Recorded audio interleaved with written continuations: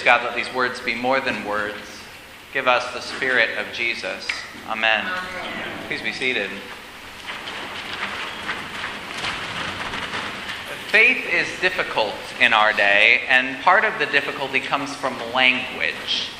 And Episcopalians tend toward a particular kind of language nerdery. If I were to greet someone new, a visitor walking through our big red doors on Del Mar, and they asked where the restroom was, I could say conceivably, well, that's easy. Just make your way from this narthex, past the font, through the nave. When you get to the chancel steps, genuflect if you'd like, then turn right, pass through the other narthex, and you're there. If you get lost, ask an acolyte or the crucifer. Why use a common word like church or entryway or altar server when Old English and Latin are at your fingertips? And we Episcopalians have to be very careful about insider language. We have a great deal of it. It's easy to get sucked in. But the difficulties of language don't stop with the strange ephemera of our denomination. And today we don't agree on basic terminology. Last week I preached and I rejected the narrow definition of pro-life, what it has come to mean in our politics. What was surprising to me was that no one threw tomatoes. I was ready last week for some strong pushback, for letters, for angry tweets. I got a little bit of pushback, but what surprised me was how much the sermon was reshared, watched online, how many folks were hungry to hear words I'd spent so many years avoiding saying. Many Christians want to redefine the debate, want to let go of the old meanings. How do we define the words of faith? How we define the words of faith matters. And we don't often take time to define words in church. We think of their meaning as self-evident. We use shorthand. That's dangerous. I can tell you, a church must be explicit at times. Explicit, for example, that we include LGBTQ plus people. Words like welcoming are not enough. Many churches call themselves welcoming, but they don't welcome LGBTQ folk. Our dismantling racism leaders, for another example, our dismantling racism leaders at Holy Communion in recent days, they've been talking about how differently white folks and black folks hear the word diversity. What do we mean by the term? Heck, across this country, we don't even agree what the word Christian means. Language can be very tricky, and language can be very important. Today, Jesus picks on a particular word, a particular term, an important term to redefine. That word is peace. Peace I leave with you. My peace I give you. I give to you not as the world gives. Jesus' words this morning come from his farewell discourse. After the Last Supper, Jesus sits the disciples down to give a final teaching, promising them the Holy Spirit. He prays that they will be one, and Jesus says, my peace I leave with you. I give you not as the world gives.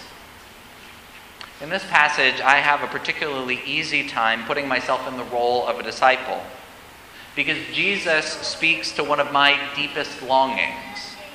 Peace, he promises. I can be a bit of an anxious person. Many of us can. These are anxious days. Peace, Jesus promises. I long for that peace. Ronald Rolheiser, the Catholic theologian, reminds us longing itself can be holy. Longing drives us beyond ourselves, but longing can also be dangerous. St. Augustine warned that sin was disordered love, or we might say, disordered longing. Sigmund Freud talked about the fire without focus that burns at the center of our lives. Disordered longing can drive us mad, but longing properly focused can drive us beyond ourselves, can drive us into the arms of another. Longing can drive us to the transcendent, to God. And Jesus wants to focus his followers' longing. He He wants to give them peace, but for their sake and for honesty's sake, he must redefine the term. Jesus must reorient his followers, give them new direction.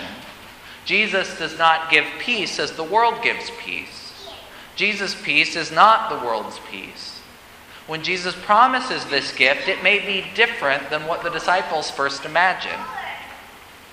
This morning I want to try to define the peace of Jesus, the peace our Savior promised. Christ's own peace, not given like the world's. This peace, I would argue, is one of the central teachings of Jesus. It is the truest object of Christian longing. Our former presiding bishop was fond of retranslating the word peace that Jesus used. She always used the Hebrew, shalom. It's a fuller sense of that peace when you say shalom. I would argue living a Christian life means longing for, working for, building God's shalom. I want to talk about two traditional paths, interrelated and ancient Christian ways of focusing the holy longing, of pursuing peace. We might call those paths, respectively, the path of justice and the path of contemplation. First, the path of justice. And peace was a common word in the time of the Gospels.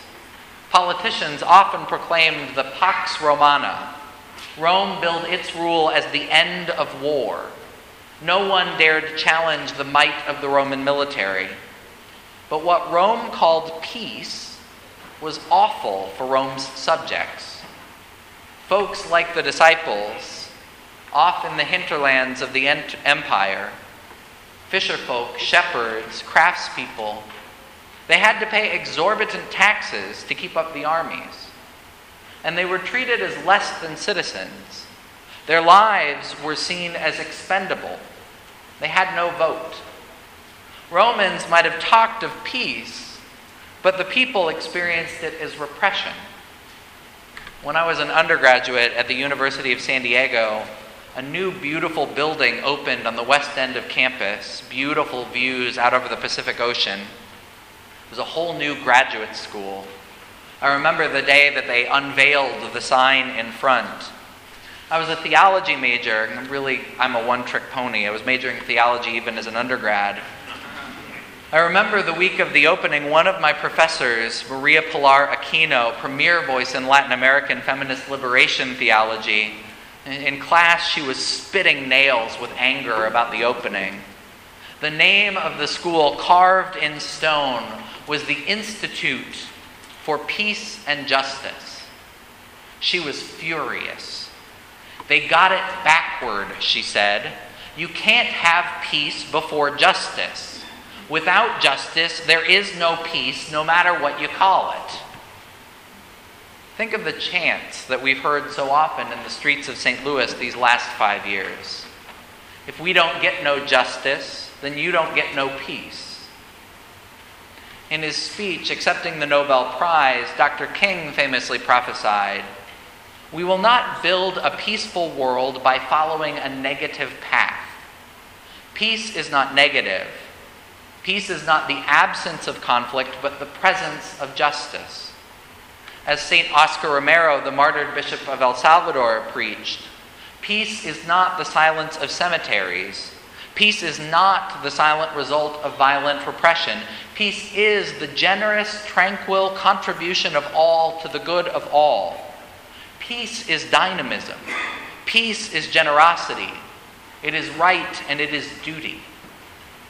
The path of justice since the times of the early church has been a defining path for the Christian understanding of peace. The path focuses on the tension between the so-called peace the world gives and the peace of Christ. To be a Christian peacemaker is to put justice first, not to try to include it as an afterthought. The peace of Christ often lights a fire in the hearts of Christians, pushes them out into the streets, to the legislature, to the governor's office, and when that fails, to the courthouse. Christians long for, agitate for, work for a different peace than what the world offers. The second path to peace is interrelated with the first. will call this the path of contemplation. I quoted El Salvador's sainted Archbishop Oscar Romero a moment ago. In addition to his tireless work for justice, his pleas to the military to stop the repression, his visits to the poor farmers, to the women and children who were victims of massacre, in addition to all his work for justice, Romero was famed for his practice of prayer. It was said that he spent an hour each day in quiet contemplation. When you visit Romero's little home, a 3-room house at a cancer hospital that he chose over the Archbishop's palace in the capital, you can see the rosary beads that Romero wore out by praying so often. The beads have little cavities from all the times they passed through his fingers. There's a story that during a Q&A with the Archbishop, someone once asked Romero, with all that is going on, with the death threats and the political organizing and the preaching, with all the busyness as bishop, how do you find time to pray for an hour a day? Unblinking, Romero answered, on the busy days, on the anxious days, I need 2 hours. Contemplation isn't about navel-gazing. Prayer, meditation, scripture reading, silence, they aren't meant to be self-centered activities. Now, they can become problematic. Any aspiring contemplative can tell you one of the main thoughts you need to let go of in approaching silent prayer goes something like this. Gosh, I'm doing so well sitting on this cushion right now. Aren't I so spiritual? I'm so much more spiritual than my friends. The contemplative has to let go of that thought because it won't lead to the peace of Christ. Self-aggrandizement never does. Sometimes Christians committed to justice dismiss contemplation, prayer, all that quiet as a waste of time. But the point of silence, the hope of quiet prayer for Christians pursuing peace, is less about the moments spent in prayer than the rest of the moments of the day. Making room for quiet, for calm, for rest, to be alone with God, it turns out to be important for our long-term health. Folks committed to justice can wear themselves out quickly. Without quiet, we lose perspective. This is a debt that accumulates. We often forget to turn off the radio. If we forget to turn it off, if we spend every free moment scrolling through the news feed, constantly angered by some new indignity, if we don't put it all down regularly and find some time for silence, we can build a debt. If we stay angry at the news, at the political leaders, at the state of the world, if we stay in that place all the time, if we don't also make room for quiet, for prayer, for time with God, for peace, we will pay a price.